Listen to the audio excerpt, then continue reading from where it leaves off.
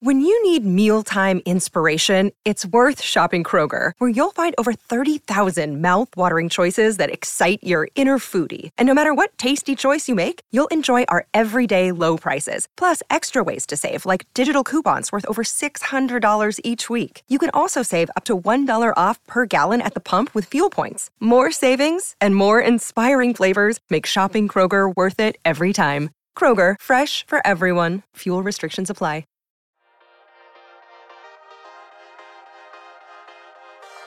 You're listening to Mortgage Lending Mastery.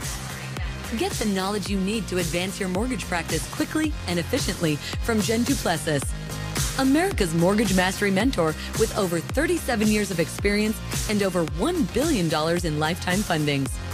Jen has been mentoring loan officers and realtors for over 15 years and speaking on stages across the globe. So settle in and get ready as Jen and her guests share their experience, passion, and strategies to help you crack the top producer code to reach new heights in your business. And now, here's your host, Jen Duplessis, Mortgage Mastery Mentor and head chick in charge of Kinetic Spark Consulting.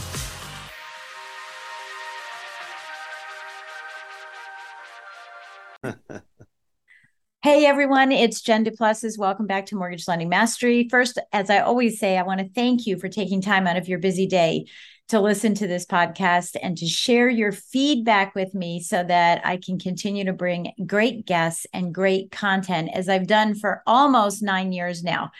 Today, my special guest is Dan Habib. Now, you're probably going, wait a minute, I kind of know that name. Well, Dan is Barry's son. And if you're part of MBS Highway, you already know that, right? But if you're not, you now know that, Dan has been with Barry for quite some time. Obviously, you've been there all your life, but he's been with Barry for quite some time. He's the co-founder of MBS Highway. He's been with MBS. I think it's been 9 years now that you've been with MBS Highway, 18 years in the mortgage business. He was a Morgan Stanley financial advisor beforehand. So this all just kind of runs hand in hand. And also has been named as one of the top 40 under 40 as mortgage professionals nationally. And he's currently the executive vice president of MBS Highway. And so welcome to the show, Dan. I'm loosely giving your bio because it's just inconsequential to the fact that when everyone hears you, they're going to know that you have all this knowledge and wonderful stuff. So, well, thanks for having me. It's great to be with you. Yeah, it's kind of cool. And you know what I'm really excited about is that usually when you and I speak, we're at a conference and I'm saying, hey, where's my link? Where's my something for my coaching students, right? Because they get a special discount. And I'm always going, hey, how are you? And it's very superficial. So I'm really excited that we have, some time to have some real strong conversation about what's going on in the market, what the future of mortgage lending and real estate looks like, given the fact that today, while we're recording, the consumer price index came out a little bit lower, but still high. And I just want to get your take on what's going on in the market.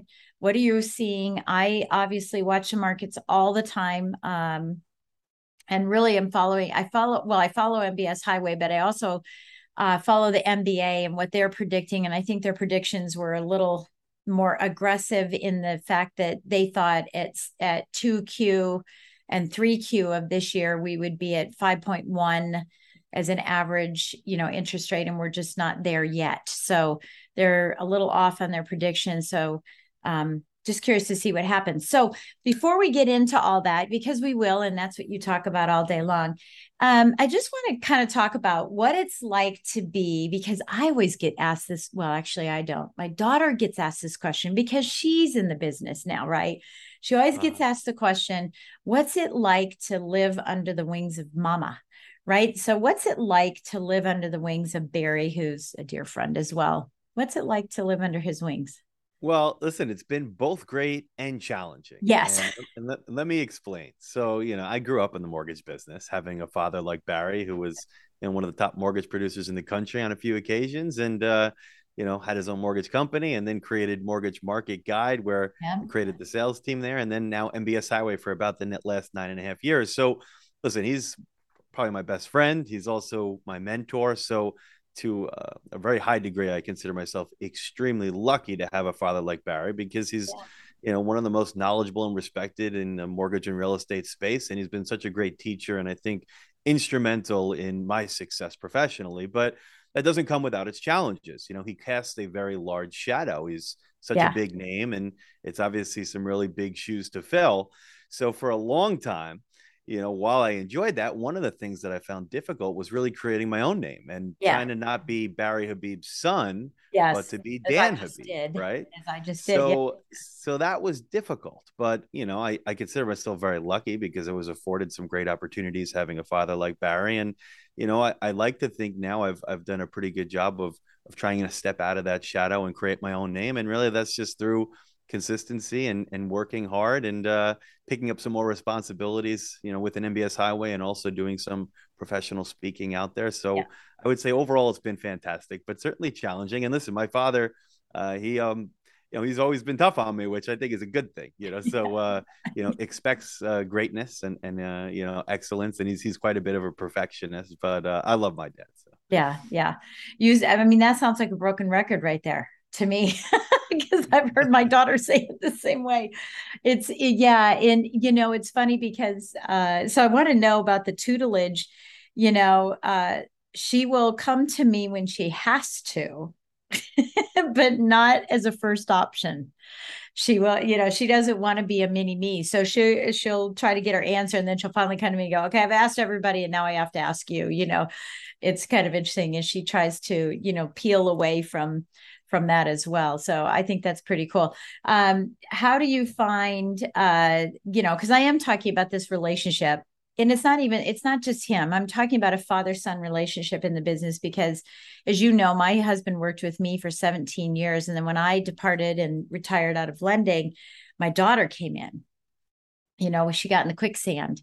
And, she quickly started leading the team, and my husband took the back seat again, which he's fine doing. But there is a dynamic and by the way, my son used to work for us too. And now he's, a big options trader and stuff. But, there's such a dynamic in trying to separate business from personal from business all the time.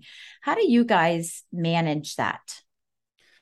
Well, I think that it's kind of commingled, right? So There's we're no always balance. It's just we're integrated. I mean, we get a chance to hang out quite often. Yeah. We're he's in Florida half the year, but Yeah. when I see him here in the office, half the year, it's great, and we live very close to each other, so we get together a lot, recreationally or outside of work, but the conversation is oftentimes going back to work and such. So I don't Yeah. know. If you would call us the most successful in separating those two things, but we're both very passionate about it. And, I think we have a Doesn't feel wonderful like work. relationship. No, Yeah, exactly. sometimes it doesn't feel like work. Yeah. Yeah. Yeah. I can tell you, the last time I was teaching Whitney, we were sitting on our boat, and she wanted to have an explanation of blended interest rates. I was talking about blended interest rates right now. I am with a lot of my clients, helping them understand what blended interest rates are, because rates are so low. Everyone's coveting their low rate mortgage. But the bottom line is they're going to tap into their equity. And if they're going to covet that first mortgage, the next step is to tap into the equity through a home equity line or a second. And then when that comes back to you as a refinance, a big refinance, you got to be knowledgeable in the blended interest rates. And so I've been talking to my students about this, and she's like, what's that? Isn't it just an average? And so we learned, I had to learn, but it's funny because we're sitting on the boat and I'm trying to draw it and I'm using my calculator on my phone. I'm going, this is just ridiculous. And it's crazy. It's crazy. So let's talk a little bit about what's going on in the market. Obviously at the time that we're doing this, the consumer price index came out again today at, I think it was 8.5. I can't remember. Yes, 8.5, and the monthly reading was flat. So this is for the month of July as we're recording this here. Yeah. So that's good news, because that means that the temperament is starting to, settle down. It's like we're getting out of these rough waters and we're getting into perhaps some more smooth waters for us. But what does it mean for the long haul? Because the feds have talked about raising rates. Maybe they won't now.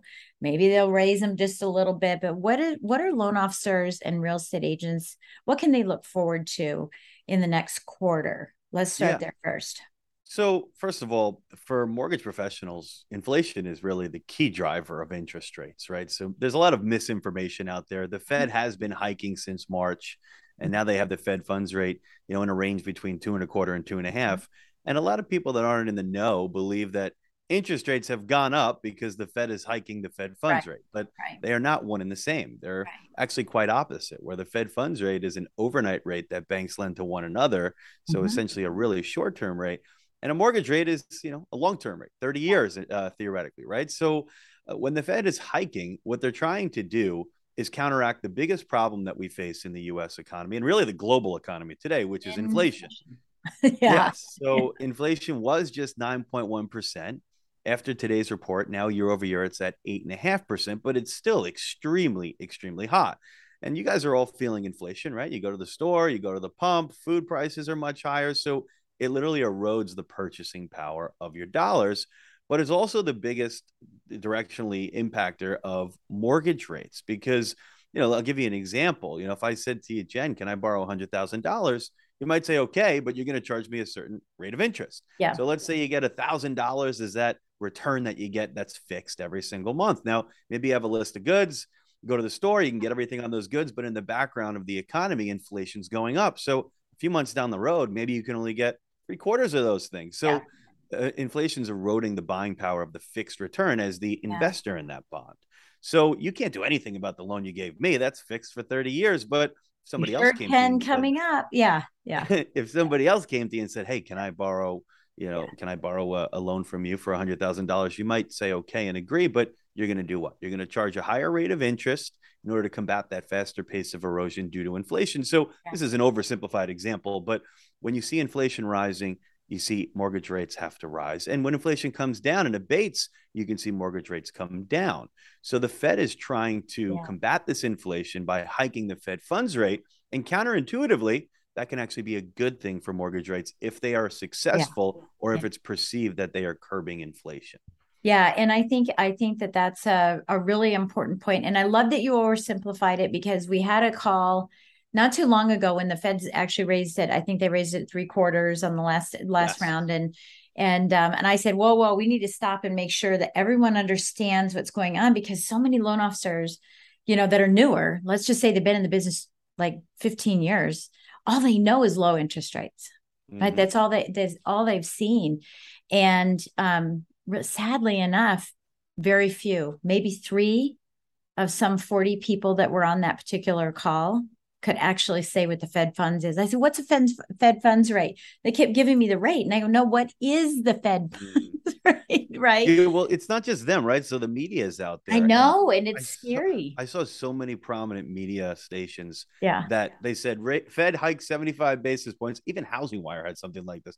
Fed hike 75 basis points. Here's what it means for your mortgage payment. And if you look back since the Fed's been hiking, right? And especially always a dip.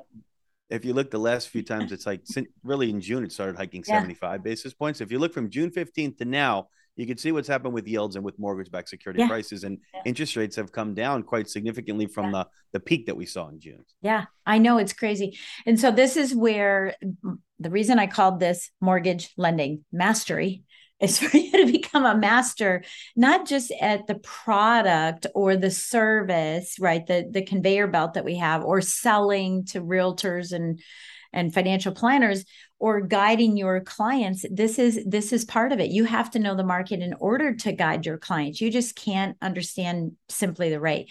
And so I love that we're having this conversation. So we're talking about it, obviously the inflationary piece of this and what we think is going to happen. So now, and I have another question, but I want to just end this out a little bit. What is your take on what you feel the Feds will probably do at the next meeting? Because I've seen the Fed dots. They've changed dramatically, by the way. Very different. Yeah. So there's something called the Fed futures out there, which tries to handicap within the markets what they think the Fed's going to do at the next meeting, right? So yesterday, the Fed futures were showing a 76% chance of a 75 basis point hike at the September 21st meeting, which is their next meeting. After today's lower inflation number, it was cooler than expectations. They were expecting 8.7% year over year. We got 8.5. That has now gone down to 40%, which means that 60% of people out there now believe that we're going to see a 50 basis point hike. Yeah. Now, I certainly believe the Fed's going to be hiking. If I were to put a handicap on it, I would say I think they're probably going to do 50 basis points. However, it really depends on what happens from now till then, because until the September 21st meeting, we're going to get another jobs report, and we're also going to get another inflation report. And speaking of jobs, that's something else I think that's interesting out there that we could discuss as well. Yeah. So jobs, the jobs report, and I think this is okay. So before we go to jobs, let's talk about, because I want to ask, make sure that I'm asking this question and make sure that people understand inflation, right? And recession, specifically recession, because there's a lot of ridiculous stuff out in the news. I mean, for eons, the definition of a recession has been a standard. Now all of a sudden it's a goofy standard, it's very wonky. So we know I'm going to have you explain, and I know what the definition is, but I'm going to have you explain it and then talk about what you think is going to happen, because I know I love inflation. I mean, not inflation, I keep saying that, recession. I love recessions because we know that during a recession, interest rates drop. That is correct. So bring it on, baby. Bring it on. And my feeling is we're in it. But why don't you go ahead and explain the definition of recession and what your take is on what will happen with interest rates, and maybe your take on the fake news. Yeah. So, speaking to that, right, you had the White House, you had Janet Yellen and all these people out there almost trying to explain, oh, this is not the definition of a recession. So here's what it is that everybody has known forever. Even I saw a really great image that somebody sent me in the FINRA textbook, right? Meaning when you study for your Series 7 and stuff, it says how many consecutive quarters of negative GDP is a recession. The definition forever has been 2 consecutive quarters. Yeah. Now, well, it's not really negative. So you had negative 1.6% in the first quarter. You had negative 0.9 in the second quarter. But now you have people coming out and saying, well, that's not the definition from the referee in this case, which is the NBER, or National Bureau of Economic Research. And what their definition states, and many have said they've kind of changed this, right? But if you look on their site of their definition, it says that you need to have economic contraction with a certain amount of depth, duration, and diffusion. Meaning you need to see a significant enough amount of economic contraction, a long enough amount, so not just like a little spurt of economic contraction, and it diffused widespread through the economy, not just in one sector.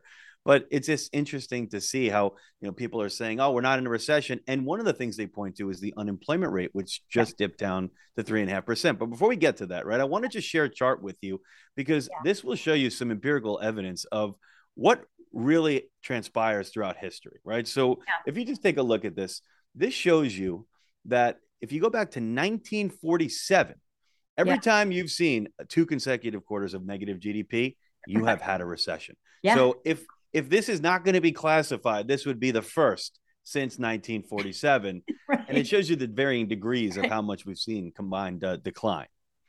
Yeah, it's crazy because, and again, I'm telling my students, you're in a recession, tell your clients this is good news because rates are going to drop. The challenge for most loan officers is that when they say rates are going to drop, their clients pull back and say, well, then I'll just wait until rates drop, right?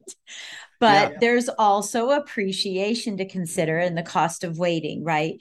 And the pride of ownership and all the other pieces that go with that as well. So, and I know that most people are, talking about fixed rate loans versus ARMs. We can talk about that as well. So let's talk about the unemployment. So unemployment, is pretty bad. And so now I heard on the news today, and I won't say what way I swing, but it's just, I flip around so that I hear everything, so that I don't have just one opinion, but I have a multitudes of opinions so that I can create my own.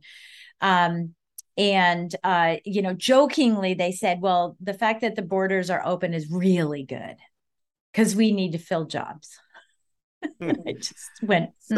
So if you take a look at the jobs market, right? So first of all, it's important to note that this is a lagging indicator, and it always has been. And there's been many recessions where the first few months of a recession, and it doesn't get classified till many months later, you actually see job growth increase, but you're still in a recession, right? And here's the thing too. The jobs report is a tricky report. So there's 2 surveys within the jobs report. You have your business survey. That's where you get the headline job creation number, which just showed 528,000 jobs created in the month of July. And it also is done by modeling birth death ratio of businesses, how many people were on payrolls during the sample week of the 12th. And then you have the household survey, which is a completely different survey. The data is collected differently. They phone call 60,000 households and they ask if they're employed or not. And that survey has its own job creation component. And that one showed much lesser of a job creation number, 179,000. Right. But also that's where you have the unemployment rate from. And it's been like a tale of two reports the last several months. If you look at the last several months, you've actually seen a big amount of job creations in the BLS headline number and actually job losses in total in that household survey where the unemployment rate comes from. So you might say, well, why is the unemployment rate stayed at 3.6% for 4 months and then come down to 3.5? Well, a big reason for it is a ton of people have been leaving the labor force. You see the labor force participation rate at the lowest level in a year. And this report, it always intrigues me because they don't count a lot of people. So if you're discouraged and you don't look for work for the last 4 weeks, well, they don't count you as unemployed or in the labor force. Right. And, there's about 6 million people just in that bucket that they're not counting. There's another lesser known unemployment rate figure out there that is really like your all-in unemployment rate. And that's at 6.7%, not at 3.5%. But there's other indicators I think that are a little bit better gauges of what's happening in real time. One of them is initial jobless claims. So if you get laid off from work, you get fired, well, you then go and file for an unemployment benefits for the first time. And this number is at the highest level it's been in 9 months. It's been kind of just steadily increasing. Mm-hmm. If you look at job openings out there, well, job openings were at, level above 11 million. Now they're down, to like 10.7 million. We've lost about 1.2 million job openings over the last 3 months. And anecdotally, you see this everywhere, right? How many companies, even in our industry, but well, I was going to say most of those would be in our industry, right? I mean, every time you turn around, somebody's laying off a team, a set of something. Yeah. But even Amazon's, Apple, Amazon. Walmart, you name it, right? So those numbers haven't hit the tape yet, in my opinion. But in the next few months, this lagging indicator will start to catch up. And I do believe you will start to see the unemployment rate move higher. And the other thing is not just the media, not just the Fed. I mean, Fed governors are out there saying this, Janet Yellen, Jerome Powell. Everybody is saying, well, you can't have a recession because the unemployment rate is so low.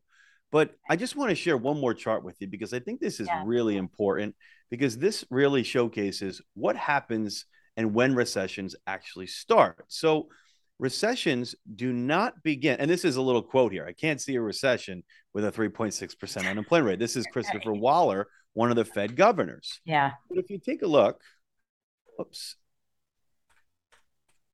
hold on one second here. This is a chart, the blue vertical line showing you recessions and the white line being the unemployment rate. Yeah. But if you look, every single economic cycle, the unemployment rate the recession doesn't start when the unemployment rate's at its highest point. Right. It's when it's at its lowest point and then turns higher. Yeah. Lowest point turns higher. Lowest point turns higher. This happened in that short recession we saw when the unemployment rate was at 3.5% in 2020. Yeah.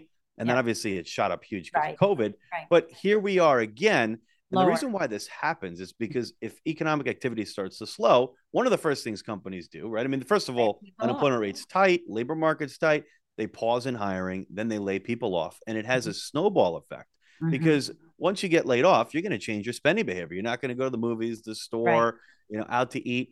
And then those businesses that were relying on that, they have to lay people off. And then it shoots up quickly. But the point being here is that every time we see a recession, it's when the unemployment rate's at its low, not its high. So you can't use that as a reason as to why we're not in a recession or at least headed for one.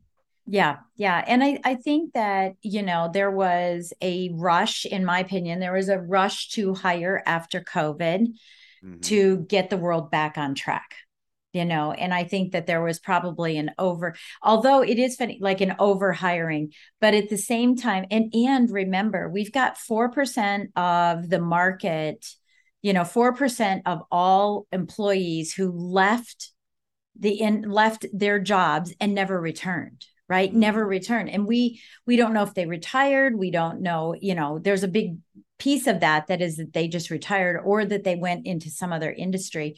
But a lot of them became entrepreneurs, and they're not being counted as unemployed, because we also know that 75% of entrepreneurs make less than $58,000 a year. So they're not making a lot of money. They're not being included in this. So we have a lot of peripheral data that needs to be used. And this is why I think it's so important. And maybe you'll agree with me. So help me on this. Maybe. Mm-hmm. I'm not asking you to do it. But this is one of the things that I share all the time is listen to Barry, listen to Dan, listen to right-winged and left-wing, in the middle wing, watch, read everything, but then arrive at your own opinion to give to your client. I completely agree with you. And no matter who's portraying the data, right? The data is the data. So, one of the things that I like to do is not just take the headlines for granted as gospel and really kind of dig into the reports deep myself, because a lot of times they're not giving you what the true report is in those media headlines out there, no matter what source it's coming from, whether it's left or right.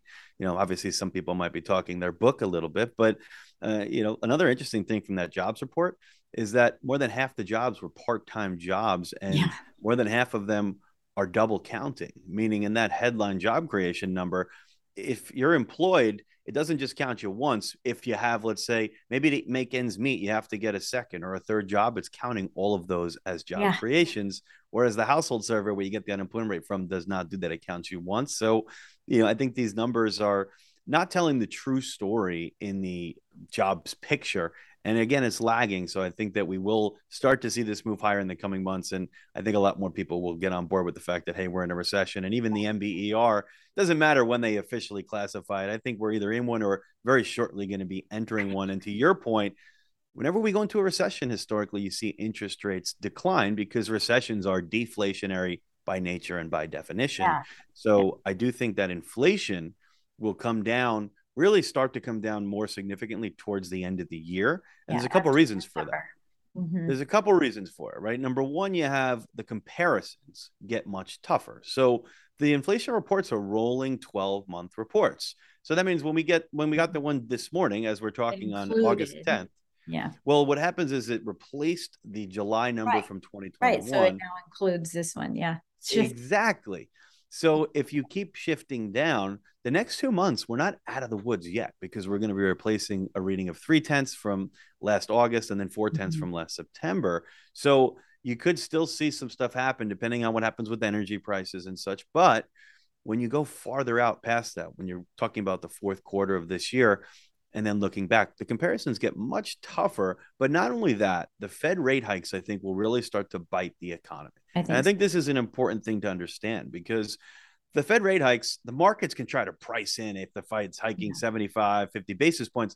But what's actually happening is they are trying to destroy the demand side of the economy. And when they do hike the Fed funds rate, while it doesn't directly impact mortgage rates, it impacts short-term rates. So your treasuries, anything attached to like SOFR, your small business loans, your personal loans, your credit cards, your car loans. So that takes time to impact and kind of infiltrate into the economy, several months at least. And you will start to see those bite and kind of curb on economic activity as well as inflation. So by the fourth quarter, and the way I like to explain it is like, if I wasn't feeling well, Jen, and I was like, man, let me go get with my doctor and get some medicine. Well, he might prescribe me some medicine, but I'm not going to take my first dose and then 5 minutes later be dancing on the tables and feeling great. It's going to take time for it to impact my immune system, much like the Fed rate hikes will take time. So I think we're going to see inflation start to really come down a bit more by the end of the year. I think we're going to be in a recession, and I think you're going to have a decline in interest rates that will get you back potentially with a 4 handle on it. And I think that's going to provide a great opportunity to refi all the loans that you're doing today. Yeah. So let's talk about that as well, because that was leading into what's happening now, is that the conversations are, get the loan, get the home, the house that you have. And we know 50% of consumers that purchased in 2020 and 2021 have buyer's remorse of the home for whatever reason. So we know people are anxious to get out.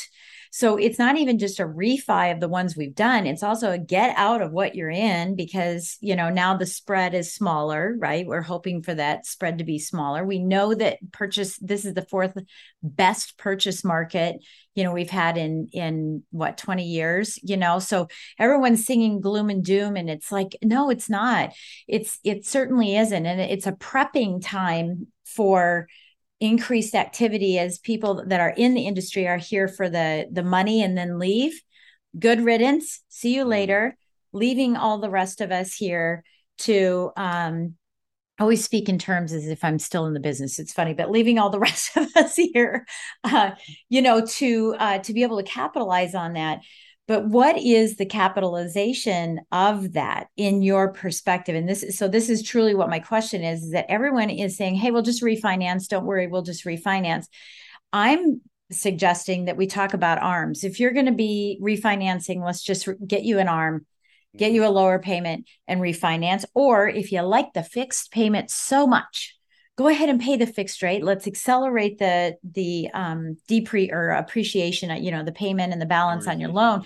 Let's accelerate that so that when you do refinance, you're in a lower LTV, you get the best of the best rates, if that's what you want to do. But I want to get your take on this whole positioning of, we'll just get a Band-Aid loan now and then we'll refinance you later. And also this is the little part that I want to talk about. I love how the market has decided that points will be the new prepayment penalty without saying that. Yes. So great questions. So, first of all, I completely am of the belief that we're going to see rates, over the next 6 months that are lower than where they are today. Right. Mm-hmm. So one of the things my father always taught me is that you want to look at, and this makes a big difference between people that are really successful in the industry and people, like you said, that are kind of just here to make some money and take advantage of some opportunity, is that you need to not just look at the transaction kind of, by itself. You need to look at it 2 transactions at a time. So how is this loan going to set up with the next transaction that we're going to be doing for you? And if you believe that rates are going to be coming down, it doesn't mean you shouldn't buy a home now because of some things you mentioned, right? We're still seeing appreciation at more modest levels, not depreciation. You also get amortization, but you don't want to be paying all kinds of upfront costs now where possible. If you're paying points, and I know sometimes it can be difficult to get a 0-point loan, but you're doing things like upfront MI, all these things are going to have a break-even period that you're not going to be able to reach if we're refinancing you. And to your other point, I wouldn't be afraid of ARMs because you're not going to be holding on to this thing for 5 or 7 or 10 years. We're going to be refinancing you much sooner. And in many cases, you could save 0.5%, 0.75%, 1%. So it makes a ton of sense. And by the way, a lot of people don't realize it's a mathematical certainty in a lot of cases where it's going to be a better loan, not just for that time on the ARM, right? So if you're doing a 5-year ARM, it's probably going to be better closer to 7 years or so than just 5 years. But once again, we're going to save you money now and then refinance you into a, let's say a cheaper 30-year fixed rate than it's available today in the future. Yeah. Yeah. I think that's super, I just think my strategy has always been, what is our entrance, holding, and exit strategy? Entrance, holding, and exit. Because the holding strategy is how long you'll be in the home. During that strategy, you may refinance 4 times or 2 times or 1 time or never, right? And I think that's super important for clients or for real estate loan officers to understand, right? Is that there's a holding strategy you need to be looking at. So while you were saying, there's 2 transactions, I think there's a multitude of them. There's what is our entrance strategy? What are we going to do while we're holding the property and the mortgage 50 times? The accordion loan, as I call it, right? You get a 30-year loan, you mush it in, you pull it out, you mush it in. And then what is your exit strategy? All proceeds to a new house, some proceeds, investment property. What is the exit strategy out of this house? And I think if we can keep that in line, it makes the discussion about paying points and hey, if you're going to have to pay points on a purchase, that's good news. If it's a refi, it's a whole different story. But if you're paying it on a purchase, that's good. That's great news because you get the tax deduction. But my concern, and this is where I'm asking what your opinion is of this as an advisor, because I know that's what you all speak about. I know I speak about that, but as an advisor to your clients, how do we get past the point conversation, the constant point, the points, and then the escalation clauses, because we're still seeing them here. Yeah, so My you know, area. a lot of people are wondering why it's more difficult now to get like a no point loan, and it Yeah. really has to do with the investors out there, Mhm. right? Yeah. Because I think people misuse the term like par rate, but if it was like a par loan, right, it's like okay, it's a $500,000 loan, and then it gets sold for $500,000, but there has to be some margin there for everybody to make money on this thing, And right? So time. Yeah. right, and time, right? So, Mhm. this loan in a more realistic market would be or in reality would be selling for, I don't know, 510, 515,000, right? And then they're paying a premium for that loan, the investor, and they make their money back with the yield, with the Yeah. higher rate of interest, right? Yeah. And that could take a few years to break even. Now, the big problem out there is that we're not the only ones that are thinking that rates are going to come down, right? So these investors are also thinking so. So there's a big prepayment risk where, hey, I'm not going to be able to get my money back. Yeah. So it actually, while in one case it's a bad thing, in another case it's a good thing because it means that many other people out there are thinking that rates are going to come down as well. Yeah. So That's what that I it love just about it. Yeah, exactly. it's an absolute indicator. It's an Mm-hmm. absolute indicator of what is happening. So we had a conversation with my students, about a month ago, and they said, "Oh, these 1 point things," and I go, "But that's good. That's a sign. That's a good sign for everything that's happening." And that was before the Feds even raised, rates by 3/4. And I said, that's always a good sign. But it is interesting. This is the first time in my 40 years, in this 4 decades, that I've seen points disguised as prepayment penalties. Mm-hmm. And Very I've interesting. been through the peaks and the You, valleys. you know what else is interesting? I hear about a lot of people balking at, where rates are today, maybe around, I don't know, 5.5 or somewhere in that Come neighborhood, on. right? The average interest rate over the last 40 years is 7%. Yeah. And when my father was doing loans, at one point it was like 12 to 15% is where interest rates were. So we've seen very healthy and successful, Yeah. real estate Yeah. environments at much Well, higher when rates than I that. got in, rates were 18 and a half. 18 and a half. 18 and a half. And we had GPMs, right? Graduated payment mortgages and growing equity mortgages, right? The initial NAGAM loan, the GEMs and the GIPMs. And those were starting at 14.75. And everyone thought, yes, It's all wow. relative, right? All Yeah, relative. and yeah, it is. And I have a rate sheet that I share with everyone from April 1st of 1985, where we had finally broken below 10 on an 1 year arm at 9 7/8 with 3 points. Nine and Wow. seven eighths. I still have the rate sheet that cost me $500 to make because we didn't have computers. That's Right. crazy. Back in the donut days, right? The donuts and rate sheets. And yeah, and I go, you guys, share this with your clients, because relatively speaking, we are in a great position. We're still in a great position. We're not in a bubble. We don't have the same, statistics around. We don't have the same circumstances for a bubble. We're in a great position and we're going to get back to normal. So what would you suggest to someone who is, now in this predicament, or not predicament, but in our industry right now? They're a loan officer in the industry. They're hearing you say this, they're hearing me say things. They're going, okay, so I'm getting really good at this market piece. I'm really excited because I heard that, now for the 15th time that rates are going to go down, but now I understand it and I'm going to really work on it. What would you be doing as a loan officer to ensure your position in the next wave? Yeah, so I think this is like a challenging time compared to the last few years, Mm-hmm. right? Mm-hmm. But it's still a good environment. And if you look at, absolute origination volume numbers, yes, they're down from 2020, 2021, but it's still like overall origination numbers like almost top 3 of the last 16 Yeah. years. Yeah.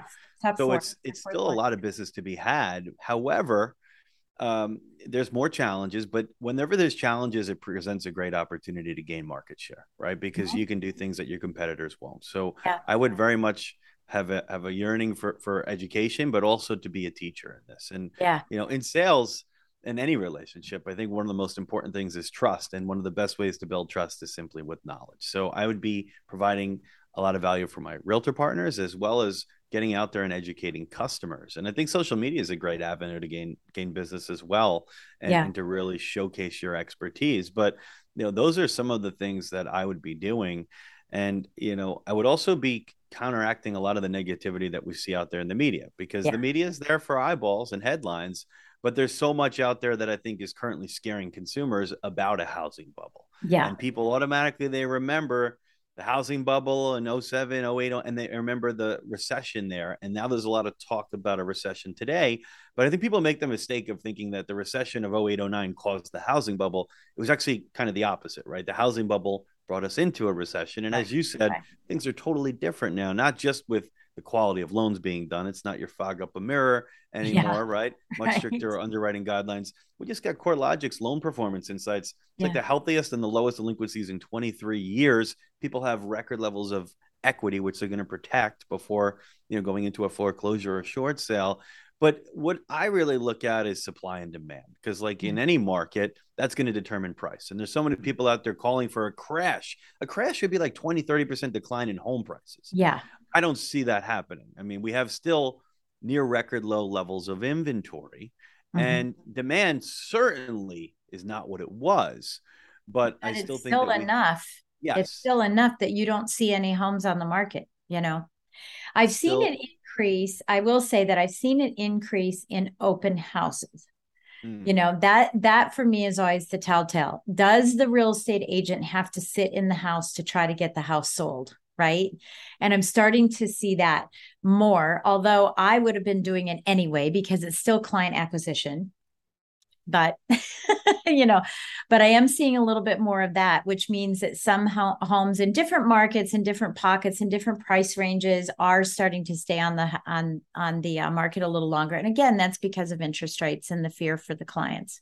Well, I think also it has to do with listing your home kind of like on this planet, right? Because if you look at homes that are listed correctly, I mean, just look at the last National Association of Realtors existing home sales report. There's a lot of talk about less demand, which there is, and affordability issues, but the average time on market was 14 days, right? So if you have this right, instead of 7 or 1, if you have this thing priced good, then, accurately, then it will fly still. But I think a lot of this price reductions we're seeing out there is people reducing the price on their listings down to earth. Chasing the market. What the home is more closely worth. Chasing the market. And I think some of that has to do with the greed, the greed and fear index. That's an index that I look at all the time, is the greed and fear index. And the contrarian indicator. Yeah. I mean, that's really what it is. And I look at that, at least once a month, just to see where the flavor is going. And now they put out a chart for it, which is so good, because before they didn't have a chart for it and I couldn't compare. I was taking screenshots, but I think that's changed somewhat. And, I think that's really helping us as well. So I love that, it's like, get out there. I call it edu-selling, right? I'm educating and selling at the same time to everybody that I'm talking to. And I think that that's going to be a key indicator for longevity. When the pandemic started, I kept saying, be careful of short-term gain for long-term pain. And I have preached that for 2.5 years now. And I will continue to preach that with my clients, is this short-term gain that you had, I had the best year ever, yada, yada, yada. It came from the market. There's a long-term pain that's in there. And I'm trying to help circumvent that for my clients, to shove that, but, push that back and say, it doesn't have to be as long-term if you are knowledgeable in this market. 100%. And, I want to be clear. I do see things slowing, right? But are we going to see 20% appreciation? No. But I think people don't realize, and the media certainly doesn't get this. I see them talking about the biggest price declines we've seen in a decade, right? And what they're pointing to is that the year-over-year appreciation number went from 20% to 17%. Now, that doesn't mean the monthly number, by the way, was up 1.5%, right? So is a big distinction between home price appreciation slowing and home prices actually going down in value, right? So I think we're going to see a much healthier moderation of appreciation, where it's going to be mid-single digits, right? So let's just say it's going to be 4%. Right. I was going to say 3.8. Right. So I like, it's not 20%, but let's say it's 4% over the next 12 months. I think it's important to educate your customers to the concept of leverage, because listen, if you're going to be living somewhere, shelter, you have 3 options. You can rent, you can buy, or you can be like Will Ferrell and Step Brothers and be living at your parents' house till you're 40. Right. So rents are going up double digits, and they will continue to do so. Renewals can go up every year. Your mortgage payment is going to be majority of fixed, right? And, not only that, but I just think that if you look at 4% appreciation, if you buy a $400,000 home, Yeah. that means that let's say you put 10% down, kind of standard down payment, right? So, you're putting 40,000 down, and 4% appreciation means you gain $16,000 in 12 months. Yeah. So what is that relative to your investment? It's a 40% rate of return. Yeah. And that's the beauty of leverage, which I think a lot of people don't understand. Yeah. And right now we don't have opportunity cost loss because there's not much being paid in a regular account if that's where you're keeping your money. Right. So there's not an opportunity cost loss. There's an opportunity cost gain in buying a home. And it makes, complete sense. And that's something that I've been sharing with my daughter to share, and the market is like, you got to talk about opportunity cost. Stop hoarding this money that's not doing anything for you because you're getting afraid 0.06% interest from a savings yeah. Well, account. I don't know. Mine I just got an announcement from mine. They're like, we're raising your savings account to 1.7. I was like, woo, but I don't have any money negatively in the account. yielding 8% for inflation, right. so 7% right. for inflation. Yeah, that's exactly it. Well, it's been fantastic, Dan. Thank you so much for sharing your wisdom with us and sharing some stats with us. I love talking this stuff because, I'm like knee deep in it myself. I love being an advisor, for loans. So I think that this is, right up my alley. And hopefully those of you that are listening and you're going, wait a minute, maybe this is too much for me because you're newer, then, re-listen to this and, do a transcription and take out some of the stats and start listening to them and using them in your conversations with your clients. So Dan, I want to ask you, what is the one thing that you'd like to leave us with? It can be a book, a quote, a mantra, an idea. What would you like to leave our listeners with? Okay. I'm going to tell you a story. Okay. A story. My father told me. Okay. And it's a motivational story. And it has to do with how, listen, even though we're facing some challenges now, a lot of times the limits that we put on ourselves, the limits that we have in life are limits that we are self-imposed, that we put on ourselves, right? So, back before 1954, it was considered impossible to run a mile in under 4 minutes. Yep. So not just, in the sports world, but literally physicians said that it was physically impossible to run a mile in under 4 minutes. Now, in 1954, you had a gentleman by the name of Roger Bannister, who said, you know what, I don't care about what people say. And he went and he broke the 4-minute mile mark. Now, what was really amazing to me about this story is that once other people saw that it was capable of being done, that next year, several other runners went and broke the 4-minute mile mark. 7. I'm glad that you had that number, right? Yeah, so 7 broke it. 7 broke the next year. Yeah. So what that just shows you is that, oftentimes the limits that we place on that we have in life are limits that we put on ourselves. So, set your goals high, dream big, but work hard, obviously. And, you'll be really successful in this market. And then the last thing I wanted to just add is that, Jen, first of all, thank you so much for having me. It was an honor, and I hope that it added value to the listeners. But we do have a special relationship if you want to get information like we talked about today on a daily basis, and it's with MBS Highway. And I'll just share a slide with you really quick, but normally it's $200 a month or $2,000 a year. Because of the relationship with Jen, you guys have access to this for $129 a month or $12.99 a year. And if you want to sign up, you can either email my assistant, Christine, if you have any questions, or you want her to get you set up, or Jen, there is a code that we have set up with you. Yeah, we'll have the link there. We'll also have the link for Christine. It's Christine with the CH. So CHRISTINE at mbshighway.com. You can just email her and say, Jen's discount. And they know who I am, so it'll work. It'll work. I promise it will. So we have your links as well, so people can follow you on social media and all of that. And I, again, I just want to say thank you so much, and be sure to say hi to Barry for me. I tried to. He was going to be I think he was in Vegas or something, and I said, hey, I'm going to be there too, but we couldn't connect for dinner. We were going to try to connect for dinner, so I haven't had a chance to talk to him lately. But say hi to him for me if you would. And I love what you're doing. Congratulations. I just wish you all the success in the world. It will continue to happen. I know it will for you. It's fantastic. It's been a pleasure having you on the show.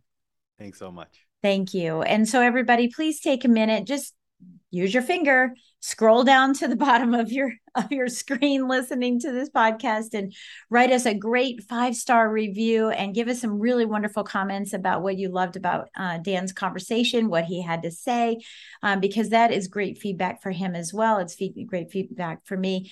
Please don't forget to go to Facebook and look for Mortgage Lending Mastery and join our group, be part of our group. We have some special things that are coming out in November because my birthday's on Thanksgiving this year. So we're going to be doing a special thing for everybody who's in that group. So the more people we can get in that group, the better. And then don't forget to follow us and subscribe to my YouTube channel so you can watch and see the slides that Dan has shared with us today. You'll want to grab copies of them and do screenshots. So thank you again for taking time out of your busy day to listen to Mortgage Lending Mastery. And Dan, again, thank you so much for being here. Thanks for having me. Appreciate it. Thanks for listening to Mortgage Lending Mastery. Be sure to subscribe to hear more sales tips, ideas, strategies, and tactics to help you with your personal and professional growth to multiply your results in record time. And if you like what we're doing, don't forget to give us a rating and review so we can continue to bring you the best content possible. Wanting more beyond the podcast? Join our Mortgage Lending Mastery membership community, where you will find extended interviews with our favorite guests, weekly training, tips, and insider secrets, fireside chats with Jen, free content, meet, share, and collaborate with other members, and so much more. Click the link in the show notes to learn more about this exclusive content. Mortgage Lending Mastery is an Industry Syndicate charter podcast. Industry Syndicate is the first podcast network specifically for the mortgage and real estate industries. Get the Industry Syndicate app in the App Store or Google Play today.